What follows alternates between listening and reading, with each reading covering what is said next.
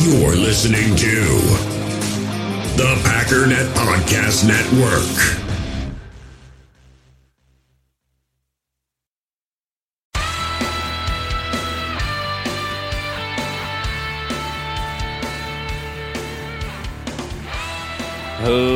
Ladies and gentlemen, welcome once again to the Packernet Podcast. I am your host and resident panelist, as always, Ryan Schlip. Check us out online, packernet.com. Find me on Twitter, pack_daddy. Well, I'm very, very excited to announce that today is officially the first day of our new NFL Draft show. It's been pretty chaotic. Not even so much with this new sort of network expansion thing. I mean, it's going well, but the draft is coming up soon. And so I really thankful to our new two new hosts, Jake Shavink and Mason Thompson, for putting this together on very, very short notice, especially Mason. I've been talking to Jake for some time now, but the last couple days it's really come together rapidly. So kudos to them for putting together an episode very, very quickly. So do yourself a favor, go find Mason Thompson. That's Thompson22 Mason on Twitter. You can tell he's got the big Warhawk in the background, Whitewater guy. You got to like that. And then Jake Shavink is at Jake NFL Draft. Jake's got a YouTube channel. It's actually where I found him. I really liked a lot of the work that he was doing on there. Just kind of had the tone and the feel, you know what I mean? I just thought it would be a really good addition. So be on the lookout for that. So we're going to have our... on top of my daily morning show, we've got Monday draft show. Tuesday, we've got Clayton. Wednesday, we've got JJ. JJ and Clayton have also been doing some bonus episodes recently. I think Clayton wants to do that more regularly, at least for now. And if you listened to last night's bonus episode, he was soliciting some feedback. Make sure you listen to that episode. He did a great job diving into some history, which is really cool because it's something that we're contemplating breaking into.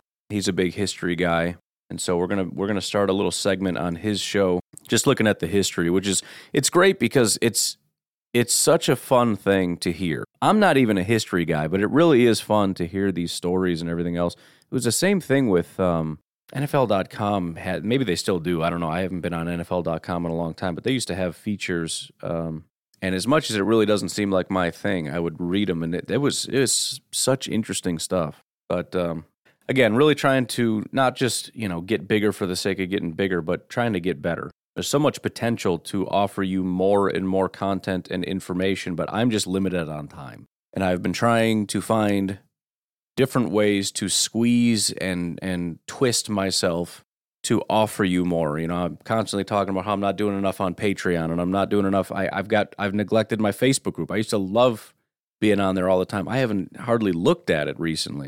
Instagram, I don't even open the app. TikTok is like, you talk to anybody. It's like, that's the place to be.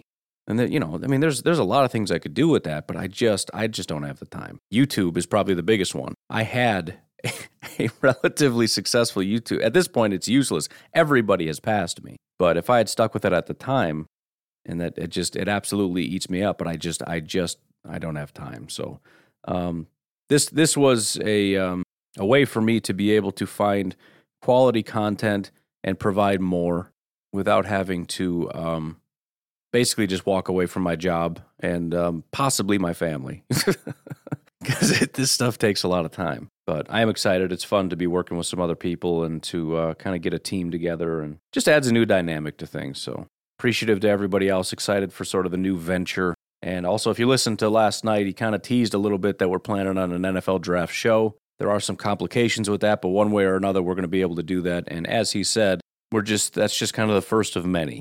We've been kind of toying with some other video content ideas, and we're going to make sure that we get that going too. But anyways, there's not a whole lot going on in the NFL these days. There's talks and there's rumors. Apparently, with the Devontae Parker trade that took place that we talked about yesterday, more than likely means the Patriots are going to be moving on from N'Keal Harry. The question is, do the Packers want N'Keal Harry? I just don't really understand what the purpose of it is. I was having a polite discussion with Mr. Negative yesterday, and he's one of the guys that's just go get a proven vet. And trying to get him to answer that question, what does that even mean, is not the easiest thing in the world. But the point is, a guy like N'Keal Harry is quote-unquote a proven vet insofar as he has proven that he has played. But that's it. And I don't really understand giving up any compensation for a guy that has proven that he's just not very good. N'Keal Harry is... The risk with the draft is you don't know if guys are going to be really good or really, really not good. The benefit is they're cheap either way, and it doesn't super matter that much. It's weird because we look at it and say, if you draft a first-round prospect and he's not good, you are the worst human being on earth. This is terrible. This is a disaster. We are so doomed. But yet we want to go out and actually spend money and use draft capital to acquire guys that have proven already that they're not good at football.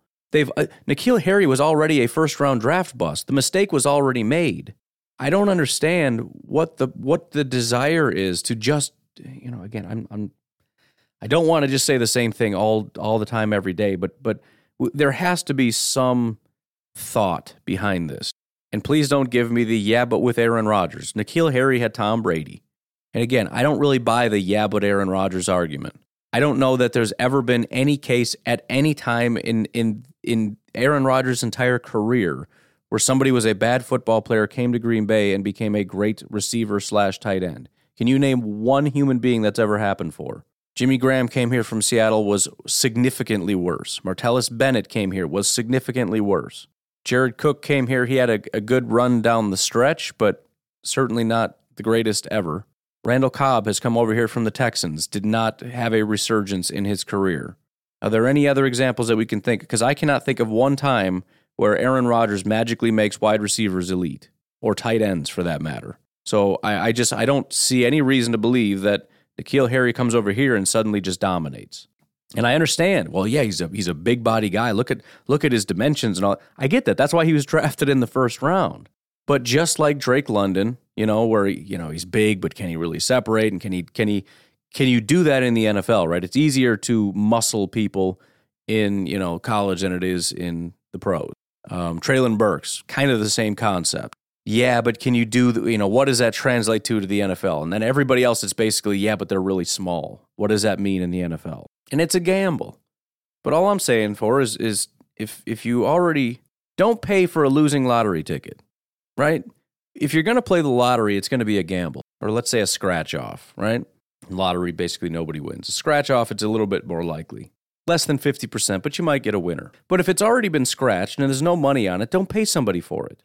Or at the very least, what I've always said about the Green Bay Packers is if you're going to add somebody, make sure they're better than the guys we have. MVS and Lazard and that crew that we've had, those second tier or third tier, whatever tier you think they're on, they don't have to be Devontae, but they have to be better than that crew. N'Keal Harry is not. And again, but we've seen some people come to Green Bay and it's just a better fit, like Devondre Campbell or whatever. Okay, fine, but do we have any reason to believe that? It's one of those things where if the Packers do it, we kind of have to assume that maybe that's the situation. But just sitting from where we are now, there's no reason to believe that. I have no reason to believe that. I know he fits what the Packers like, but ultimately what the Packers like are good football players. They just have different understandings of what makes a player a good football player, different criteria, and for different reasons. We like big body guys because we want physicality on our team, and they're also less likely to get injured. But that doesn't mean we like bad big body guys. So I don't think there's a major push for N'Keal. I'm just using him as an example. I did have one person ask about N'Keal. And again, I get it. He's a first-round pick for a reason. But sometimes first-round picks aren't good, and that's just the way it goes. So if we end up trading for N'Keal Harry, then I shrug my shoulders and go, well, whatever, we got something. At least maybe we need to get a proven vet people will be quiet for a while. I doubt it. They'll just find a reason to hate it because some of these guys like Mr. Negative, I think, just like to complain, but I don't know. On the opposite end of the spectrum, ESPN's Jeremy Fowler reports the Texans have received multiple calls on wide receiver Brandon Cooks. Quote, teams have some interest, Fowler added. Quote, he's traded a lot because he's very good and he's very fast. That doesn't make a lot of sense, but the Texans haven't shown any real interest in trading Cooks to this point, even though it makes all the sense in the world on paper because he's a culture fit and a Jack Easterby favorite from the New England days. Cooks is on the final year of his contract from a 2021 renegotiation, and the deal carries $16.2 million cap hit. He'd be a nice finishing piece for a contender if the Texans wanted to deal him. I'm not really going to dig into all of that. I'm not going to double check the cap number or any of that stuff. I'm 93% sure that the Packers are not going to be trading for Brandon Cooks.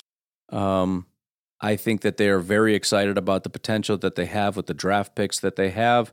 I don't think that they want to do any further damage to the salary cap, a cap that is already very stressed, even though the Devontae thing certainly helped us and gave us some breathing room. It's still under some duress, and going out and getting high-priced guys, I just, I don't know. Maybe, but you just kind of get the vibe at this point. The Packers are certainly more comfortable with the wide receiver room than the fans are. I'm not saying they're okay with it. They certainly want more, but they are not as panicked as we are. And I generally don't think that they're a big fan of a lot of the options out there. And to be honest, I don't think I am either. I don't think too many fans are either, if they're being honest. If you're being completely honest, I don't think many fans like guys like N'Keal Harry. Brandon Cooks, yeah, but if we assume $16.2 million is the real cap hit for this year, which we absolutely can't afford, which means we would have to give him a brand new contract, which means he is now your long-term wide receiver, whether you like it or not, which does not seem like a great idea to me. I mean, we're about to draft the wide receiver of the future. Why are we handcuffing ourselves to a really expensive guy when we're about to get some really cheap talent? I don't understand. It's basically saying I don't trust our ability to find a wide receiver in the draft, which isn't great. I mean, it might be great for this year. If you're a very short-sighted person, then yeah, we can get him a new contract. That contract will make him cheap this year, and then you don't have to worry about rookies not having super great rookie years. Although, as I tried to prove that point to you several times, I went out and basically disproved myself by finding like 3 or 4 guys every single year, and a good portion of the first-round picks this past several years have been pretty solid producers for NFL teams. So, I mean, it's still a crapshoot. Obviously, most of the wide receivers are bad, but it was more than I expected actually produced at a relatively high level. But I don't know. It doesn't matter. People can panic if they want to panic. I'm not going to panic. I'm kind of to the point. I shouldn't say as though this hasn't been my point all along. I have a renewed desire to let's just hammer, and I mean hammer the offensive line. Because I really believe, and I know we're going to add some talent, but it's not going to be Devontae. The question is, where does it lie in between there? But I'm of the opinion, if you just have an elite offensive line, it doesn't matter. If Aaron Rodgers has all day in the pocket and we can run the ball really, really well, we are going to dominate. We are just going to absolutely dominate. Well, not if it's just Lazard and Cobb and Amari and some rookies. Yes, I mean that. That's what I'm saying. First of all, we've done that but we've won all those games. And that's with an offensive line that cannot run block.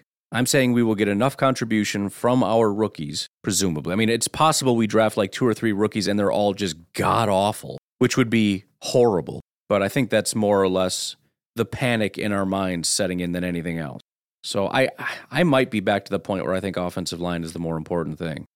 Not because we don't have good pieces, but it's not about we have a terrible offensive line. It's about how beneficial it is to have a truly elite offensive line. I'm talking from tackle to tackle. And at full strength, we've got 2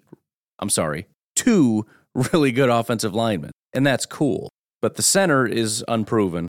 John Runyon is decent, but, we'll see. So there's 2 kind of like we're comfortable with it, but unsure. And then 1 sort of, I don't really know about that. But if we can get at least 1 more just complete stud. And reading some of what we read yesterday about those tackles, let's just assume everything they said about a couple of those guys is true. Trevor Penning, for example, and it does translate. Big, mean, nasty, violent. If you can keep Rodgers clean and you're just a bully, in the pass game as well, but also just especially in the run game, that is so beneficial. And you get Elton back at some point, hopefully sooner than later. I really hope so. I'm going to be sick if that's an issue. And question marks about David Bakhtiari as well, I guess. Hopefully that dude has not gotten off his couch in like the last 3 months, because I want no stress on that knee.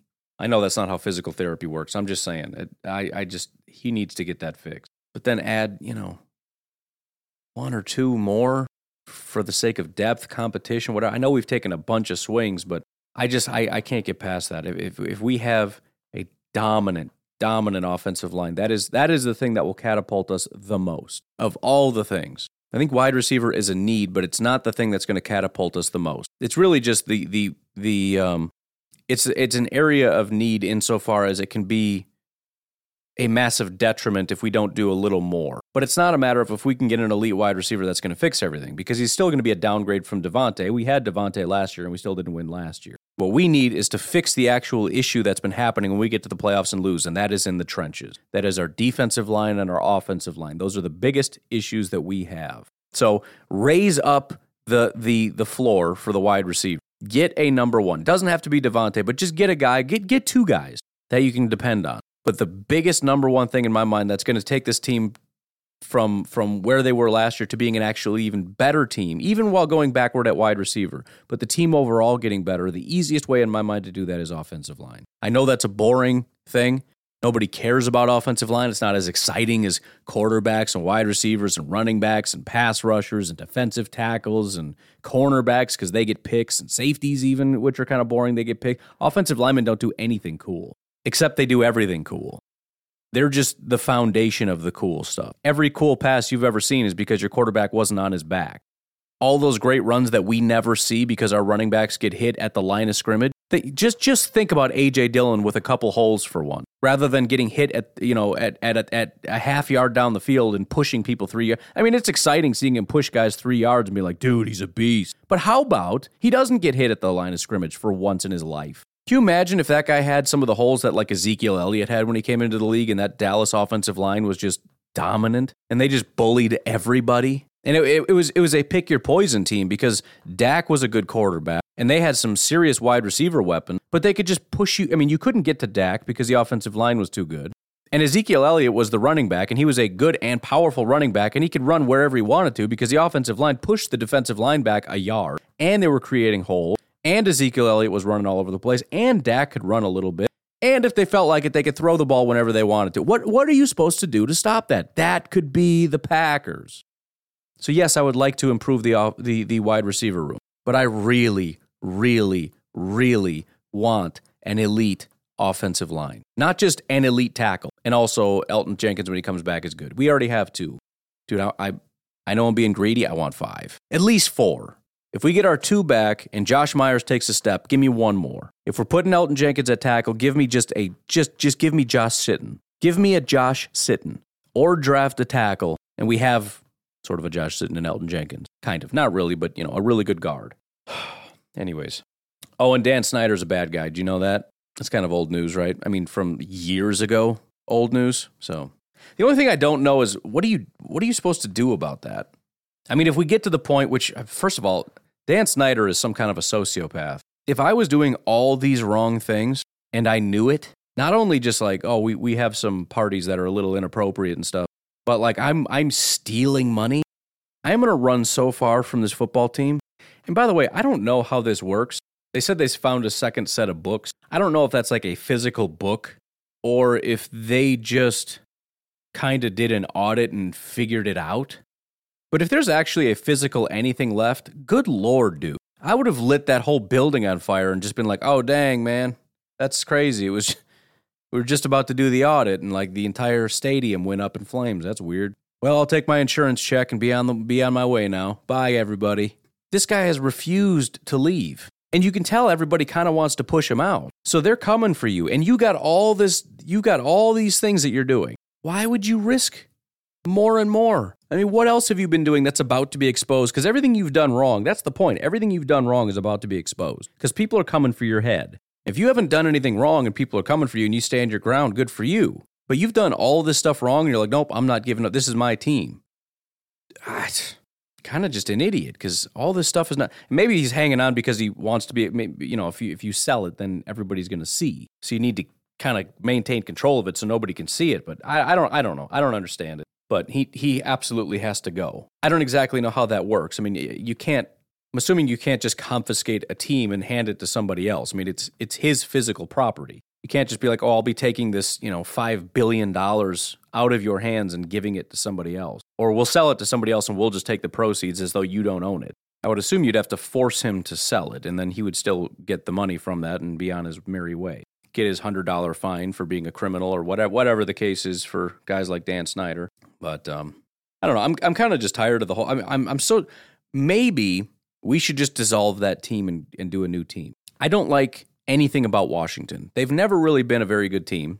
Just from my recollection. They're always a team that's a little bit better than you thought, but also I kind of forgot they existed. So it's like, oh, Washington, oh, yeah. I mean, they're not the Jets, but I think about the Jets because they're so bad. It's not even, I just don't think about them. I don't care about them. They're a garbage team representing a garbage portion of our nation, Washington, D.C., which makes complete sense that they are the most corrupt franchise. I mean, they're representing well. I had to call them the freaking Washington football team for like 2 years, which hurt my soul. Now I got to remember to call them the Commanders, and I just don't feel like it. Can we just burn it to the ground? I mean, that's one way we don't have to buy his team from him if we just decommission the team, right? That isn't a team anymore. And now he still owns the land and the building, and you can sell that to whatever new team. But the actual franchise, it's not a franchise anymore.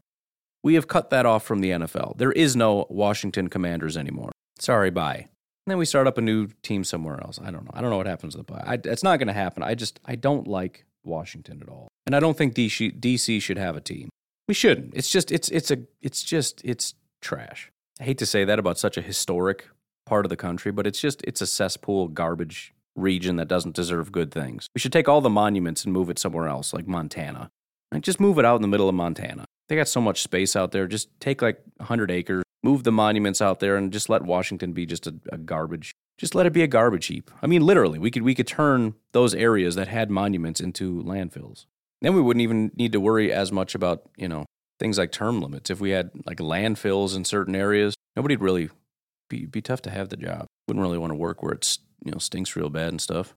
Who am I kidding? They make millions doing that. Anyways, why don't we just take a break here and then we'll continue what we started yesterday. We're going to look at what NFL scouts had to say about the top 50 defensive prospects. Again, this is from a few weeks ago, and it was at least not the article, but the comments were prior to the combine. But again, it really just gives us a picture that we're not used to. And as I said yesterday, I think some of the comments made about some of the defenders are even more shocking than what we heard about some of the offensive players. So I'm excited to kind of dig into that a little bit. But first, remember, we've got our GoFundMes. Check out my pinned tweet on Twitter, obviously. Trying to help Drew get a seizure service dog. We've got about $3,400 left to go before he can get that, which is going to be a absolutely life-changing thing for him. And again, Jamie and Carter's accident fund. Jamie and Carter were in an accident, a head-on collision. Both of them were taken flight for life to the hospital. We had a goal of raising $10,000, and we are at $9,040. Truly incredible thing. We're very close to reaching our final goal on that, so if we can get that final push, that would be fantastic. And don't forget A Modern Frontier, where you can buy all of your meat needs, beef, pork, chicken, and a whole bunch of other stuff. Head over to A Modern Frontier, see what suits you. If you're not exactly local, make sure you shoot him a message and just see if he can deliver to your particular location. Don't forget to use promo code MEATPACKER. That's one word, all caps, $25 off your order. That's MEATPACKER. We'll take a break. We'll be right back. In the hobby, it's not easy being a fan of ripping packs or repacks. We get all hyped up thinking we're going to get some high-value Jordan Love card, but with zero transparency on available cards and hit rates, it's all just a shot in the dark. Until now, introducing slab packs from arenaclub.com, the only repack that provides real value, a complete view on all possible cards, and clear hit rates for each one. Now when I buy slab packs on Arena Club, it finally feels like I know what I'm getting. And honestly, the best thing for me and my son is the fact that we're kind of novices into this. When I walk into a card shop with my son, and a card says it costs $40, kind of just taking his word for it that that's a good value. So I appreciate the transparency on grading, as well as just getting excited about seeing what you could potentially get. Right now, you can get 10% off your first purchase by going to arenaclub.com/packdaddy. Wow, that's crazy offer. 10% off a $400 slab pack. That's $40 right there. Anyways, that's arenaclub.com/packdaddy for 10% off your first purchase. All right, folks, here we go. The top 50 defensive prospects. Again, there's going to be some changes based on some things, but again, a lot of this is really just perspective. It's not a matter of this is the gospel, which doesn't even make sense because what you're going to hear are differing opinions. Some people say, I love the guy. Some people say he's not that good. But again, the point is, different scouts have vastly different opinions of guys. There's not nearly as much groupthink among scouts as there is among the draft media and draft fans and all that stuff, which most draft fans get their opinions from the draft media, and draft media gets their opinions from each other. And a lot of times it's like the top guys end up getting their opinions from what they hear from scouts, which forms their opinion, which then forms the rest of the media's opinion, which then forms the fans' opinion, which is actually kind of a hilarious cycle. Let's just play this out for a second. Let's do the first prospect, and then we're going to do an example of how this turns into everybody else's opinion, and then how this hilariously gets misconstrued on draft night. So, again, top 50 players, there's 27 of those that are defensive players, and we're going to start with defensive line. There are 7 defensive linemen. We're talking defensive tackles, not edge rushers.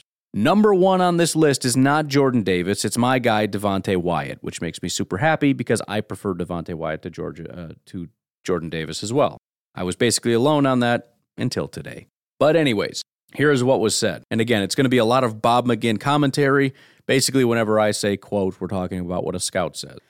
Played overweight in 2020, but parlayed an outstanding 2021 offseason into the best of 4 seasons for the Bulldogs. Quote, there has been some underachiever to him over the course of his career, one scout said.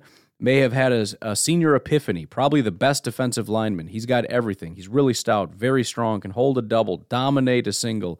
He's got rush skill for a big guy. He can play 3 technique, a 1 technique, and a 4-3 in multiple positions in a 3-4.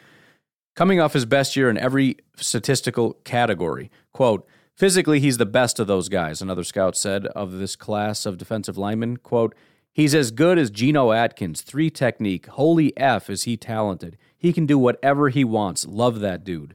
One scout said Wyatt is more athletic than Packers' Kenny Clark, but not as stout. Quote, he makes a mess out there, a third scout said. Doesn't have much talent, but plays his you-know-what off. By the way, I'm censoring this. Scouts do not talk like they're teaching kindergarten.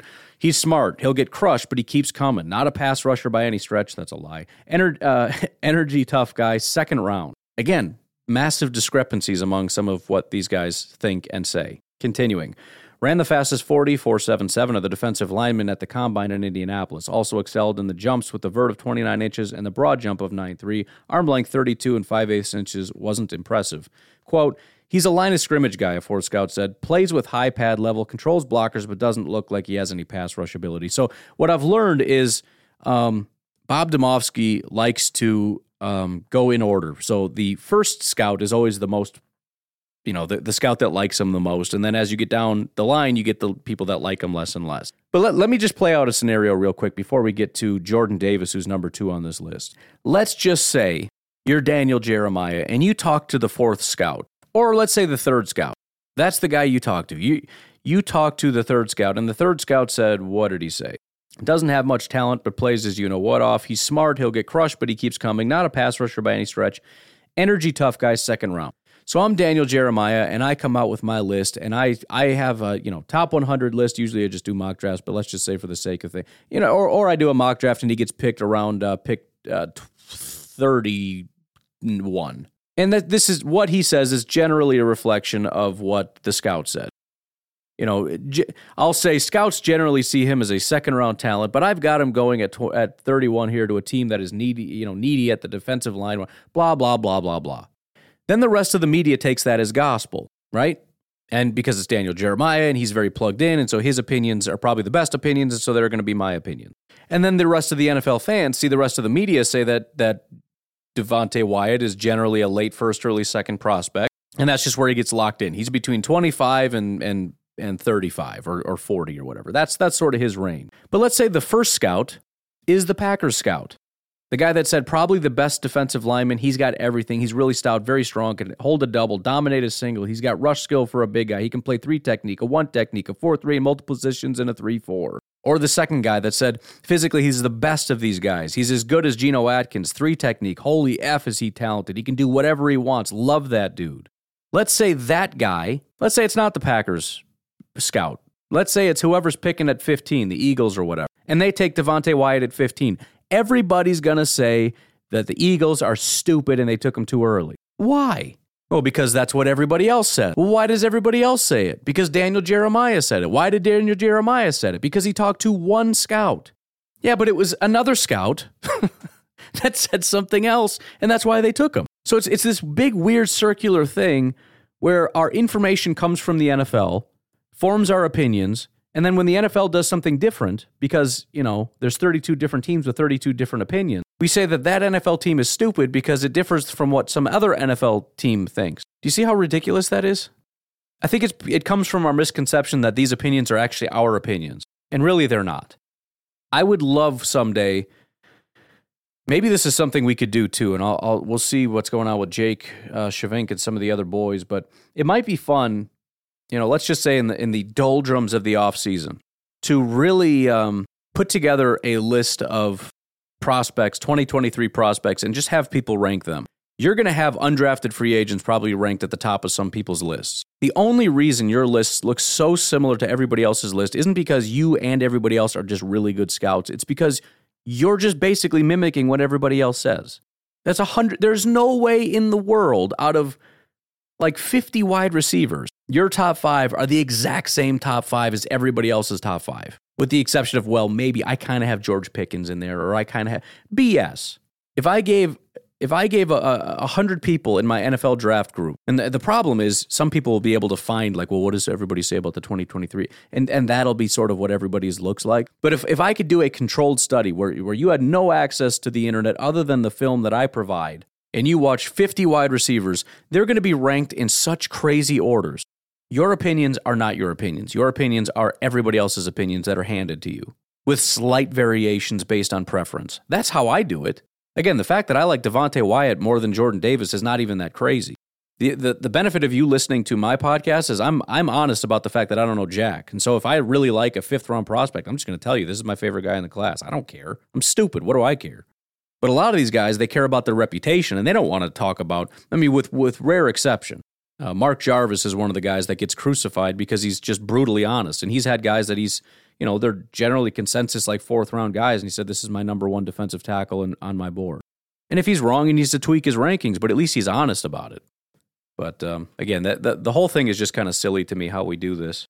But let's continue, shall we? Then we get Jordan Davis, 6'6.5", 341. Again, if you talk about Jordan Davis, let me just put this in perspective, because not everybody is like super obsessed with the draft like me and everybody else. Jordan Davis he absolutely crushed the combine, and ever since he did that, some people will fight you if you think that he gets out of the top 10. I generally think guys like Jordan Davis, even the best of the best, they're top 15 at best. Guys like Vita Vea, and I was a huge Vita Vea fan. I liked Vita Vea. I don't like Jordan Davis as much. I haven't like watched as much of him as I did of Vita Vea, but I was a massive Vita Vea fan. And as I've already pointed out, Vita Vea was a way better pass rusher than Jordan Davis. But the point is, if you're a defensive tackle and your main asset is that you're massive and you can take on double teams, you're not really going to go that high, unless people think you're a great pass rusher. But anyways, let's see what the scouts say, because this right here is one of the more shocking things that you're going to hear. Ready? Bob McGinn starts off. Those scouts that expected him to post, quote, freaky testing numbers were right. Again, this is pre-combine, but a lot of scouts kind of knew that he was a freak. His combine included a 4.78 40, a vert of 32 inches, and a broad jump of 10.3. Quote, he's a pretty upper-end athlete, said one scout. He's a 3.4 nose tackle only. He'll go 2nd round. So again, he started off with he's a upper-end. He acknowledges that he's an elite athlete. Still says he's just a nose tackle. He's a 2nd-round guy. Now, do I think he's going to go 2nd round? No. But again, this is the conversations being had in draft war rooms. Scouts who are like, 2nd round. Weighed 360 in mid-March 2021, was 370 at one point during his career in Athens. Weight woes are more about his diet than any unwillingness to work. Quote, I wouldn't want him in the 1st round, a second scout said. But if you want a guy that's just 2 gaps and totally controls things, this guy, they don't move him at all. He grabs the guard or center, or both of them, and tosses them off the side. But I've seen him jump into the A-gap and make plays. Looks like he can run, too. And he does have power pass rush ability. Finished with 7 sacks in his 4-year career. I want to pause there for just a second. Again, a second scout. Again, a scout that says 2nd round. Again, a scout that says he's athletic. Well, no, he didn't say that, but the thing, he's talking about his film. He's talking about his film and says he just 2 gaps. He just controls the line, which again, I said that. He does a great job as a guy that just doesn't get moved by double teams, and that's awesome. But I don't see why, and again, I don't care if you run a fast, I don't need you chasing guys 40 yards down the field. I know that there's more to it than that, but I mean, I see him as a dominant run, and this is what people who are watching his film are saying. He's really good at controlling the line of scrimmage. He can take on double teams. He can play two gaps. Super strong, super physical, super dominant. And he's got a little pass rush too, but he's not, you're not drafting him to be a pass rusher. And I've given you the statistics. They're really bad. I mean, for a pass rushing defensive tackle, they're really bad. If you just see him as a nose tackle, then they're fine, I guess. But again, you don't draft a nose tackle, a pure nose tackle, top 15. One of my favorite, just completely unnecessary scouting quotes is up next. Quote, he's like that fat you-know-what from Kentucky last year, nose tackle Quinton Bohanna. Why would you just call a guy that? A fat. Anyways, said a third scout, Bohanna, actually did pretty good for Dallas. Davis plays a little bit harder than Bohanna. He probably goes second round, but something may stretch it. 3 scouts all said second round. And again, even if they didn't know exactly how athletic he is and that pushes him up, how much? Based on the tape, he's a second round pick, and you think because he can run really fast across 40 yards, he's going to go top 12? I'm sorry, that just seems unlikely to me. 3 scouts all said second round. Quote, he's got the story and everybody loves him, but I just don't know what you do with him in the modern game, a 4th scout said. He plays 10 games a game. I'm guessing that's 10 snaps. He plays 10 snaps a game. He gets in, and then you don't see him anymore. He's not in on pass downs. He's a giant, but he has very, very limited skill set. He can kick you-know-what right in front of your face, and he ain't going nowhere else. He's not going tackle to tackle or guard to guard. He's going center to one guard or 5 plays a game. If you think there's some value in that as a first-rounder, sure, take him. Arms were 34, hands were 10. So even amongst guys that knew he was a great athlete, they're watching his film. They're saying he's just a big nose tackle. That's it. He's not an elite pass rusher, which, again, I've given you those stats. Despite everybody insisting he's an elite pass rusher, there are no statistics to back that up. Now, maybe you can say that you can definitely develop that based on his athleticism. Fine, but I don't know. It's the same thing we said with TJ Slayton or whatever. Well, he's got some this, that. It's like, dude, come on. The guy's a massive human being that was drafted to be a nose tackle. Why do we have to make it more than it is? Now, Jordan Davis has athleticism that is beyond what even pass rushing defensive tackles have, so I can understand saying that maybe there's something there, but there hasn't been. And again, at his size, that's something else to consider. How many snaps can a human being play like that? He's going to get wore out. Even if he's Aaron Donald, if he's playing 10, 11 snaps, that's not great. So, again, do I think that his testing numbers probably made him go up the boards? Yes, because even amongst scouts that knew he was athletic, I doubt they knew he was that athletic. But here's the other thing. If this is what they thought about Jordan Davis, and this is what they thought about Devonte Wyatt, in other words, they generally thought Devonte Wyatt was better. If Jordan Davis jumped up the boards because of his 40 time and his athleticism, what happened to Devonte Wyatt? Devonte Wyatt is almost as freaky as Jordan Davis is on a relative level. Remember, he's actually faster. So if Jordan Davis goes up the board, so did Devonte Wyatt. So I still don't see how Jordan Davis ends up higher than Devonte Wyatt if he was higher prior to. Yeah, well, he's older. Well, they knew that prior to the combine. Anyways, third on the list is a guy that I am very excited about, Travis Jones. He's a big human being, just like Jordan Davis is, so there's the same drawbacks to being, that size. But I just kind of generally think he might be a better pass rusher. But I don't know, that's just me. Travis Jones out of Connecticut, reported as a freshman weighing a roly-poly 350 before remaking his body at one of America's most downtrodden programs. Quote, I was going to write him off easy, one scout said. Big old guy from UConn, this will be quick. But he's got something to him. He grew on me. He's active, tough, knows how to play. He's got some jolt in his hands, won't be a pass rusher, but he's got some walk-back power and effort. But first round would be rich for me. But a team captain didn't like school but was passionate about football. Quote, he has increased his value immensely, said another scout. He can't go in the first round, but he's going in the second round. Underachieved at UConn, but he's pretty talented. He came to the Senior Bowl with a purpose.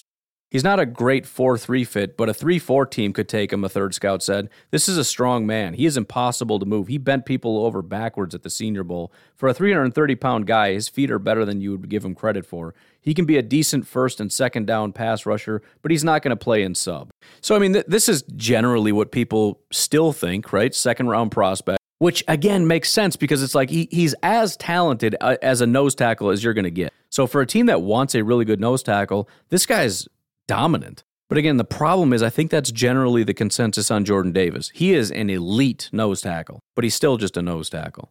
Next up, we got Perrion Winfrey. Some really good insights here. Played 2 seasons for the Sooners after spending 2 seasons in junior college.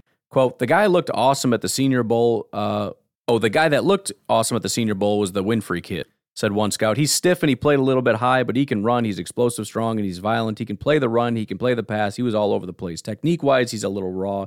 He's not a first-rounder, but he'll be in the second round, maybe third. He's got starter talent. He'll get drafted late first or early second, and guess what's going to happen, said another scout. He's going to bust. He doesn't have it within his soul. He's not dialed in and focused. I don't think he's got the intestinal fortitude to stand up and do it every Sunday in the NFL. He's got all that talent. He was a 5-star recruit. He's too cool for school. He was much better in the Senior Bowl than during the season. So that's kind of an interesting note, too, because this is why you go beyond even necessarily the film and some other things. If you watch a guy that doesn't seem to play with heart, and you see a guy that struts around with attitude like he thinks he's hot stuff, especially if, and it's interesting because he focused in on the Senior Bowl and how good he did as somewhat of a negative, and it makes sense. If you don't see a lot of heart game to game, down to down in a football game, and then you see that top-end elite Senior Bowl production, what does that tell you? He can muster it to kind of show you flashes, but he starts to get lazy on just a regular basis. You know, he just doesn't have that deep down 4-quarter passion, and not just quarter to quarter, but week to week, month to month, year to year. You gotta find guys that have just this Rashawn Gary type passion. This is my life. I live for this. It's my oxygen. A guy that can that can muster it for one day, so that hopefully I get drafted and early and get maximum amount of money. This is going to be your Nick Perry type. That's going to massively underwhelm, and then is going to, in a contract year, going to just dominate, get a massive contract, and then fall off again. I'm not necessarily saying that myself. I'm just saying, based on what that scout is saying, that's what you see in a guy like Perrion Winfrey. Potentially Preston Smith as well. We'll see what Preston does this year now that he's already kind of got paid and for more than just a year. Next up, DeMarvin Leal. Kind of just skipping the commentary, getting into the scouting quotes. He's like crazy athletic, said one scout. Now, he's more finesse than physical. He's not soft. He's just not violent. But he is super athletic. You wish his motor ran a little hotter sometimes. Played better in 2020 than 2021 for whatever reason. He's got a good chance to go first round. He's just too talented. Really a good player, a second scout said. They played him as a 1 technique, 3 technique, and 5 technique, but he might be best as a 5 technique. Has pass rush ability, quick hands. I liked him more and more. He's like a 2 or 3 play a game flash guy, a third scout said. Unlike the other top guys, he's low motor. They lined him up all over. Tweener, not productive. I don't think he knows how to play. Not much twitch, not much strength. Again, I keep saying the same thing over and over again, but I absolutely love this. And it's not just from team to team, right? You've got some scouts from some teams and some scouts from other teams having completely different opinions of Leal. They all kind of agree, but some see potential in him, right? He's kind of low motor, but man, he's just so athletic. He's got some upside. And even these guys that are talking kind of make it sound like somebody else will take him. It won't be us, but somebody will take him high because of his athleticism. But you got other guys who are like, I don't want to touch this guy. He's a tweener. Tweener as in too much of a defensive tackle to be a pass rusher, too much of a pass rusher to be a defensive tackle. But then it's not just that. You're going to get into some of these scouts are going to go back to their own war rooms. They're going to get back with other scouts and their GMs and other personnel guys, and they're going to have arguments amongst themselves. It's not like all the Packers agree, although they may have a little bit more agreement because you got your primary guy that scouts that region that's going to kind of drive the conversation on a guy like DeMarvin Leal, whoever the Texas A&M guy is. But it kind of goes from there. But you're still going to have disagreements. And again, much more disagreement than we have. Even the disagreements we have are silly. Jordan Davis getting taken at 22. No way he falls that far. Okay, whatever. Next up, Logan Hall. Kind of an interesting guy that I think I'm not a big fan of this particular type, but I guess it's sort of a Dean Lowry type, tall, little thinner, more of a pass rush type. I just don't think these guys usually pan out, is my personal opinion. But let's see what the scouts say, because that's more important than my opinion. He may be sneaky good, said one scout. 3-4 defensive end. He's got everything. He's really close to the first, 25 to 35. 25 to 35. I don't know what that means. I'm not sure what he's really close to the first means. He's close to being a first-round pick.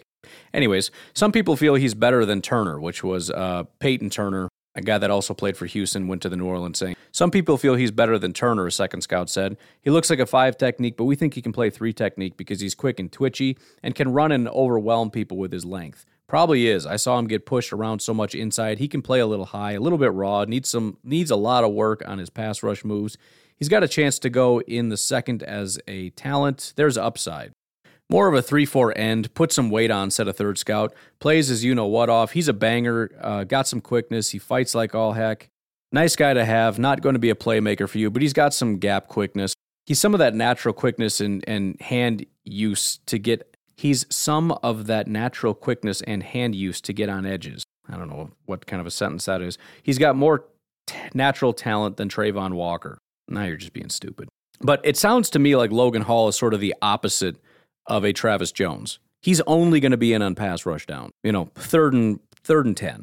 Logan Hall comes in. That's sort of my perception. You absolutely don't have him anywhere near the line.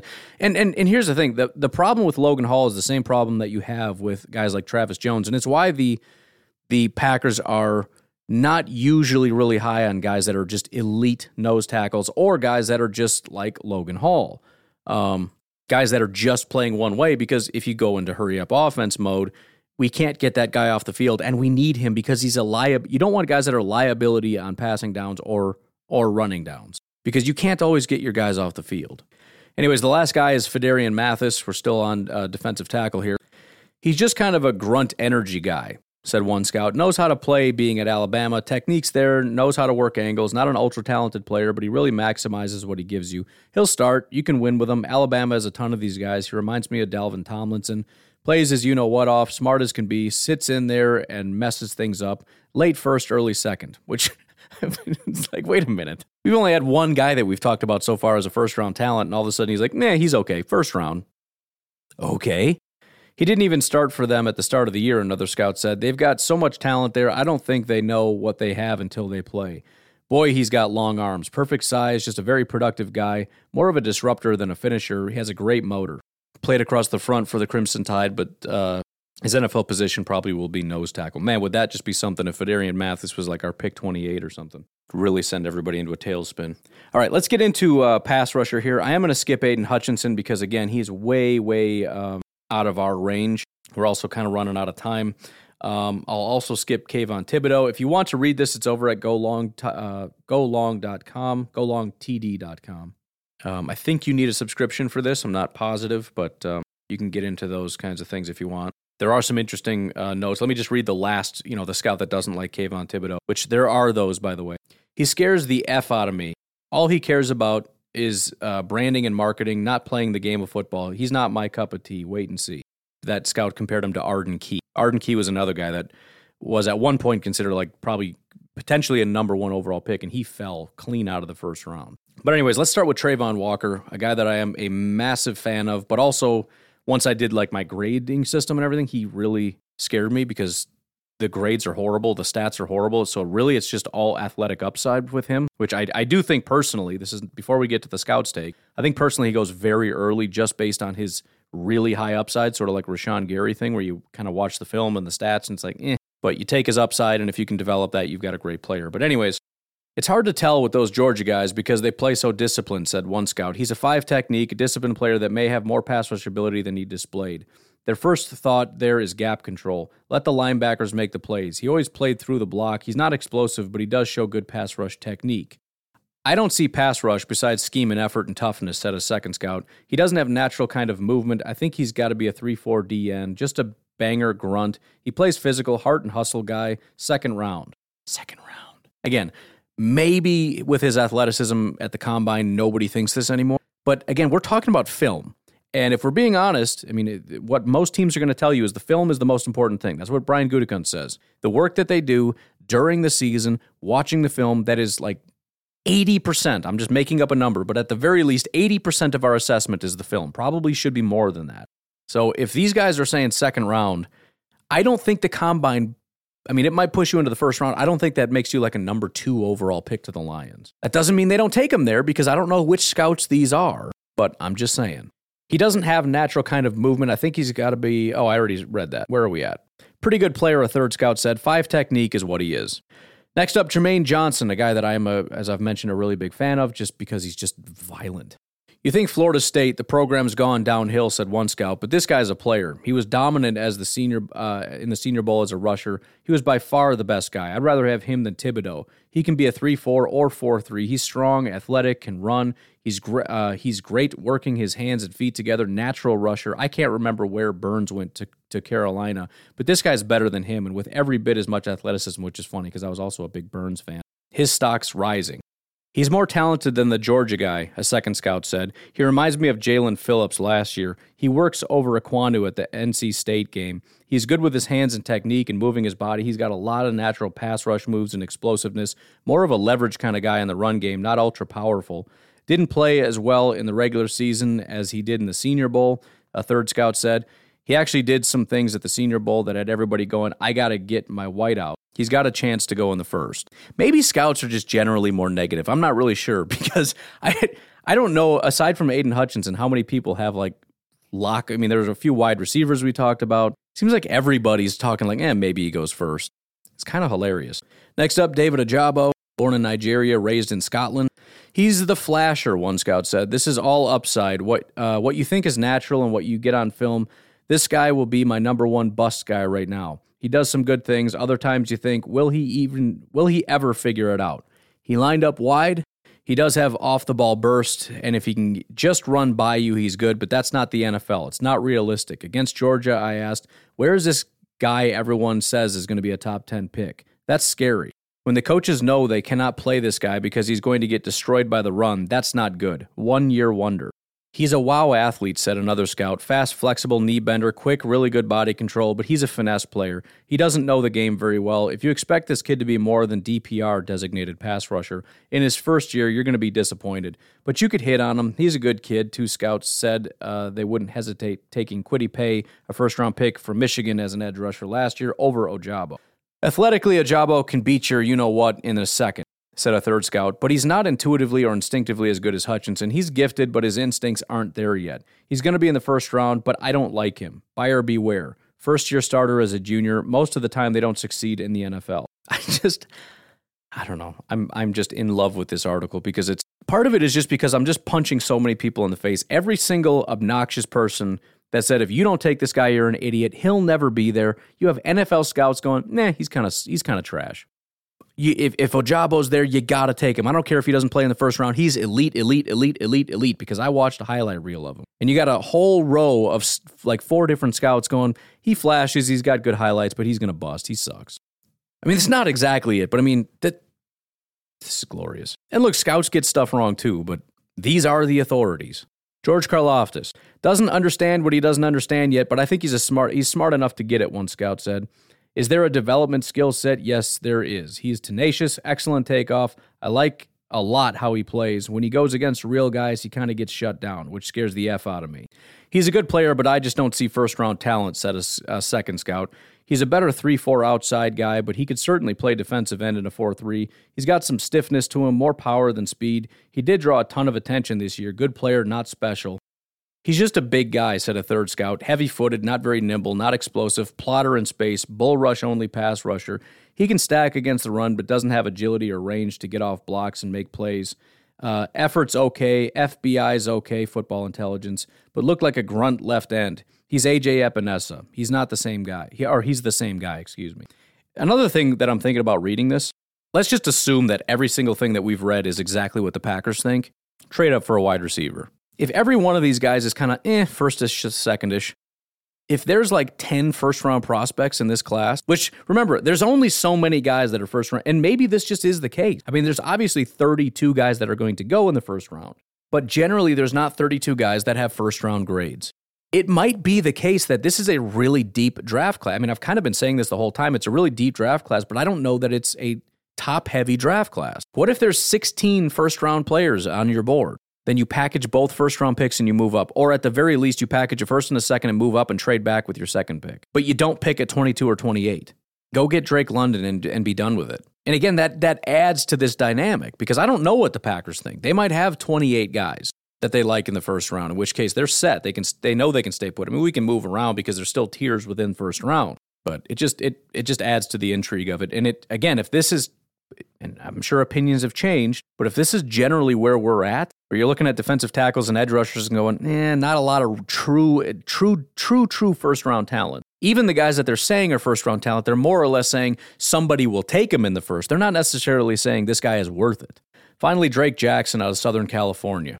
Pass rushers are a premium, so he's got a chance to go in the first. He can run, and he's really athletic. He's like Gumby in terms of flexibility, not a power pass rusher. Plays hard, but he's not real thick.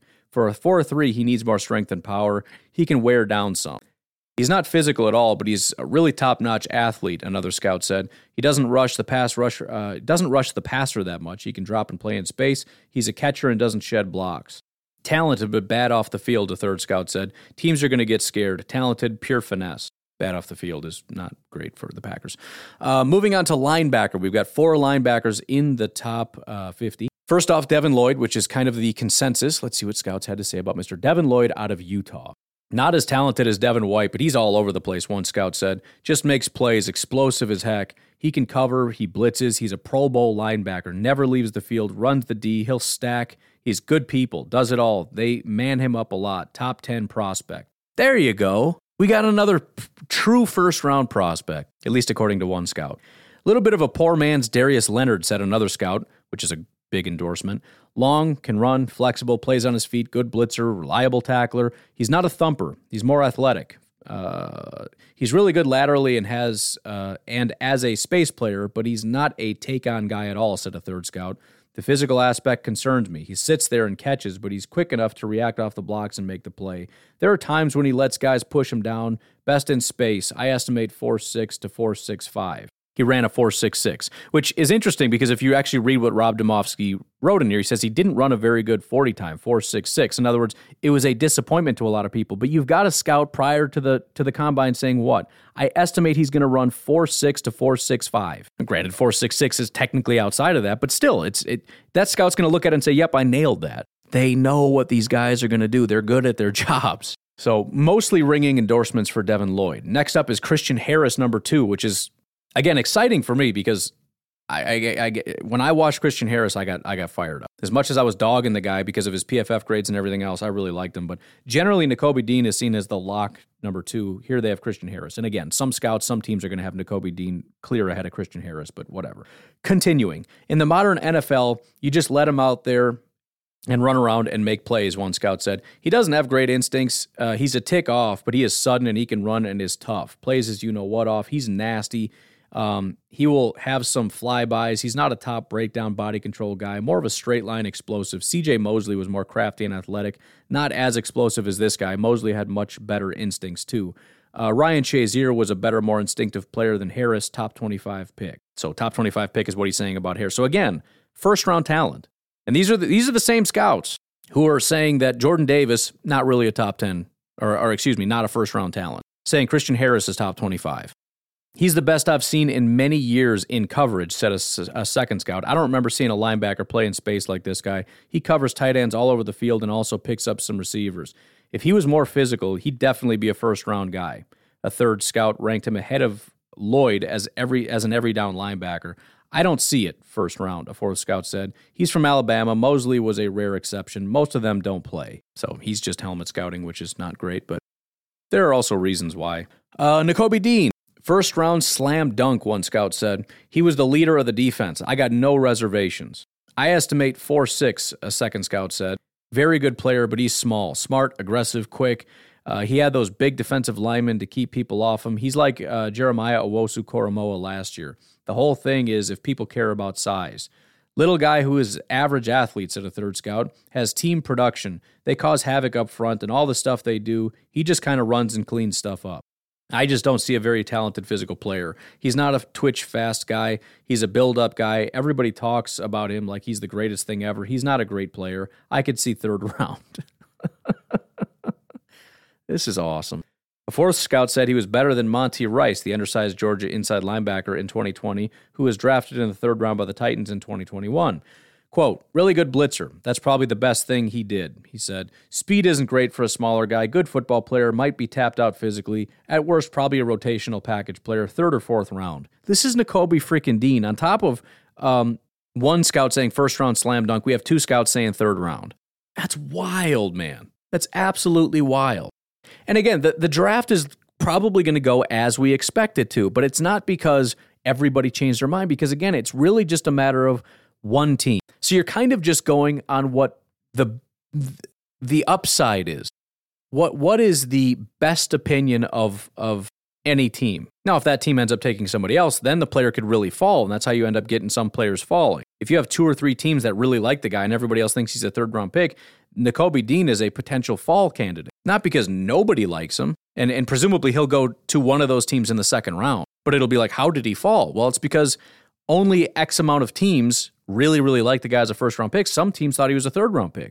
And so the team that got him in the second is over the moon because they thought he was a first-round prospect that would never fall to him, and he did. And they're going to say that at the press conference. This guy is a first-round tap, blah, blah, blah, blah, blah. And you got every other team going, good riddance. I wouldn't have touched that guy till the third round. It's such an awesome thing. Finally, something I'm really excited about because I never really understood why he wasn't higher, but Leo Chenal is the only other guy on this list. He's a better player than Dean, said one scout. This guy is all over the darn place. He's Chris Borland, only bigger. Instincts as heck. It doesn't even make sense. He's the old school Mike, really. The concern is the space stuff. You never see him in coverage or space play. You'll have to figure out something to do with this guy. Don't draft him and say, drop back there and cover. Keep this guy coming forward and tearing stuff up. He'll lead a defense. He's got everything I like, said one scout. I'd put him bottom of the second round and somebody will get a real player. I thought I was going to see a Wisconsin linebacker, a third scout said. I was totally shocked. This guy can run. He goes sideline to sideline. I'm not sure what to do with him, a fourth scout said. He's instinctive, strong, tough, really good inside run player, good blitzer, questionable athlete, questionable third down value in coverage, more of a thumper. He's a 3-4 inside guy probably. He's like an old school 4-3 Mike, but he's straight line fast. He's just really stiff in space. But a 3-4 team could draft him in the third. He's got starter makeup. So the cool thing about Chenal is, especially with the fact that he actually did run really, really well, some of these teams that already like him but just have question marks look at him and say, we can teach this guy to cover. He's got the athleticism. You can call him stiff if you want to, but he can move. So there's a general consensus that he's kind of late second, early third, mid third, late third, whatever. But it just takes one team to see how great he is up front that thinks he can drop too. I guarantee we can make him a good cover guy. And he's going early second round. For the sake of time, I am going to skip over corner because we generally just don't care, but I do want to touch on safeties before we get out of here because that's something that is very, very interesting to us. I am going to talk about Kyle Hamilton. He's supposed to be gone, but there is some concern about his athleticism, so we'll discuss him because there's some potential there. Quote, he's head and shoulders above the rest, said one scout. He's a unicorn, can play any kind of coverage. He's not as good as Sean Taylor, but he's probably just a click down the same hotel chain. My goodness, is that an endorsement? By the way, as I said, I did watch him, and I am just, I don't see the 4.7. I'm not a great judge of speed, but I'm watching this guy fly past his own defense. I mean, when you have linebackers running to go get somebody and he flies past that linebacker to go tackle somebody, again, I don't know how fast he ran. I can't tell with my eyes, but I can tell he covers ground. I would have guessed he runs blazing fast. He apparently doesn't, but I don't know how to reconcile that. But that is a heck of an endurance. And the thing is, you can see he doesn't miss tackles. He's just, I don't know. I love Kyle Hamilton. If he drops to 10 and we trade up and get him, I'm going to be beyond excited. You kind of wonder if he's gritty and grimy enough because he's a prep school kid from Atlanta, but he showed this year that he can be. I don't know that he necessarily plays to his size. If you want to knock him, he's a good tackler and tight end eraser. I'd be shocked if he makes it out of the top 5. He's Isaiah Simmons, like a reincarnation, another scout said. They keep trying to find places for Simmons to play, but he doesn't have a position. I just don't know where you play Hamilton. You might try him as a linebacker, but he just doesn't have that temperament or the physicality. Cornerback? Absolutely not. They tried to use him there at Cincinnati, but Cincinnati figured it out quick and threw at him until they stopped doing it. You'd have to do box safety, but he's not tough enough guy in the run game. They play him deep sometimes, but he just can't get off the hash. He can't flip his hips and move his feet. He's up and running. Okay, this is such a weird phrasing for everything. It makes it hard to read. They play him as if they think this guy is like a brilliant athlete. He's just not a difference maker. See, now, to be fair, I didn't like Simmons very much. I never understood the Simmons thing. And I said that openly, expecting to be wrong, and I absolutely was not. Simmons has done jack squat. So this Simmons comparison doesn't super scare me because I really like Hamilton. I did not at all like Simmons. But again, you do have scouts looking at what is considered a top 5 pick saying, I don't think he's very good. He's kind of a tweener. He's not good enough to be a safety. And And he's going to be vindicated by a lot of this 40-time stuff because he's saying he's not a sideline-to-sideline guy. He doesn't have the speed. And you know what? He might be right. So there is some bust potential, and there are scouts that will sit back and say, I called it. So anyways, I'm going to leave it at that. There's a couple more quotes, but we got to keep rocking here. Nick Cross is actually next on the list, which is very unusual, but there you go. He's out of Maryland, so he did play with Darnell Savage. It says he moved up into the lineup as a freshman in 2019 after Darnell Savage went number 21 in the draft. Quote, he's a better version of Savage that Green Bay took. What? Excuse me? Yes, please. He's just not as experienced. Didn't play organized football until his freshman year of high school. He's talented, but he's kind of raw, the scout said. It shows up a little bit as far as reactions, but the guy's so freaking fast and can make up for it. He's got closing speed, and he'll knock the you-know-what out of you. He's got coverage skills. This guy's going to keep getting better and better. He's a Swiss Army knife. He can play safety and nickel, and I'm not sure he couldn't play corner. See, I got to watch Nick Cross, because the same thing happened with Darnell Savage. There were a pile of guys that were considered good safety prospects. I watched those guys, and we took Savage, and I'm like, who's that? I didn't watch anything about Savage. I have to go watch Nick Cross because I have not seen him, because he's not considered like one of those guys that's. Where is Cross on our list here? Consensus Big Board 130. That's why I haven't watched him. Savage wasn't at 130, but I have got to see. His highest rank was 84th, and Mr. Bob McGinn has him second of all safeties. Within the top 50, presumably second round. I don't know. Maybe first. I don't know. By the way, he did run a 4.34 at the combine. Apparently that didn't help his draft stock at all. But if you want to know, again, a better version of Darnell Savage, how is that possible? He ran a 4.34. He's faster. Pretty sure. I don't think Savage ran a 4.34. Quote, he's maybe a late first if you've got a pretty strong defense and good team, and you've got a safety that's pretty sharp. You know, a guy like Amos and also Savage. So if you're looking for a developmental safety to maybe take over at some point, I don't know, just throwing it out there. This guy's really smart. He hasn't been playing football long. He's got good character. That's the end of the quote. So add that to your list of guys to watch. Somebody that nobody's talking about that apparently is, I don't know. I don't know how stuff like that happens. And again, it's not like this guy was considered a first-round pick and then did terribly at the combine and is now at 130. Scouts are saying this is a maybe first-round pick, and it never moved the needle. I don't know how that happens. Lewis Seen out of Georgia. He's the best safety, one scout said. Instinctive, tough, he triggers, more of a downhill box guy. If you keep it in front of him in coverage, he'll jump stuff. He sees it and has a little bit of burst, but off the hash and in deep coverage, that's just not ideal. In the modern NFL, that's tough. More third round. How is that all one thing? He's the best, but also third round. I don't know. Maybe I just didn't understand what I just read. He's a bad mother you-know-what, a second scout said. He's a brick wall. He will knock the you-know-what out of you. Thing that was really good about him for a guy that's a killer, he's a pretty good coverage player. He's not a takeaway player, but he's pretty solid in coverage. Probably an early second rounder. Next up is Daxton Hill. This is the final prospect. Daxton Hill out of Michigan. Yes, that means guys like Jaquan Brisker and whoever else you had in your top 50 at safety are not on this list. Again, that doesn't mean that some players don't have him as like the number one safety or whatever, but based on the guys that McGinn talked to, not really. They had to kind of sell him on playing nickel this year, but he was really good at it, said one scout. So he can play nickel or free safety. Physically, I think he can play outside. He can run. He's athletic. He can cover. He has coverage skills, fairly consistent playing the ball. Needs to get a little bit stronger as a tackle. He is willing. It would surprise me if he got out of the second round.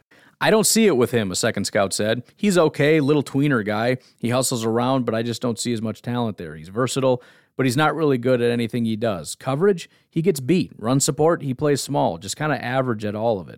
He'll be on a team, he'll play. He just looks like one of those just there guys that are playing mid-rounds. So anyways, that again, a lot of what I wanted to do was to provide that level of perspective, which is never talked about.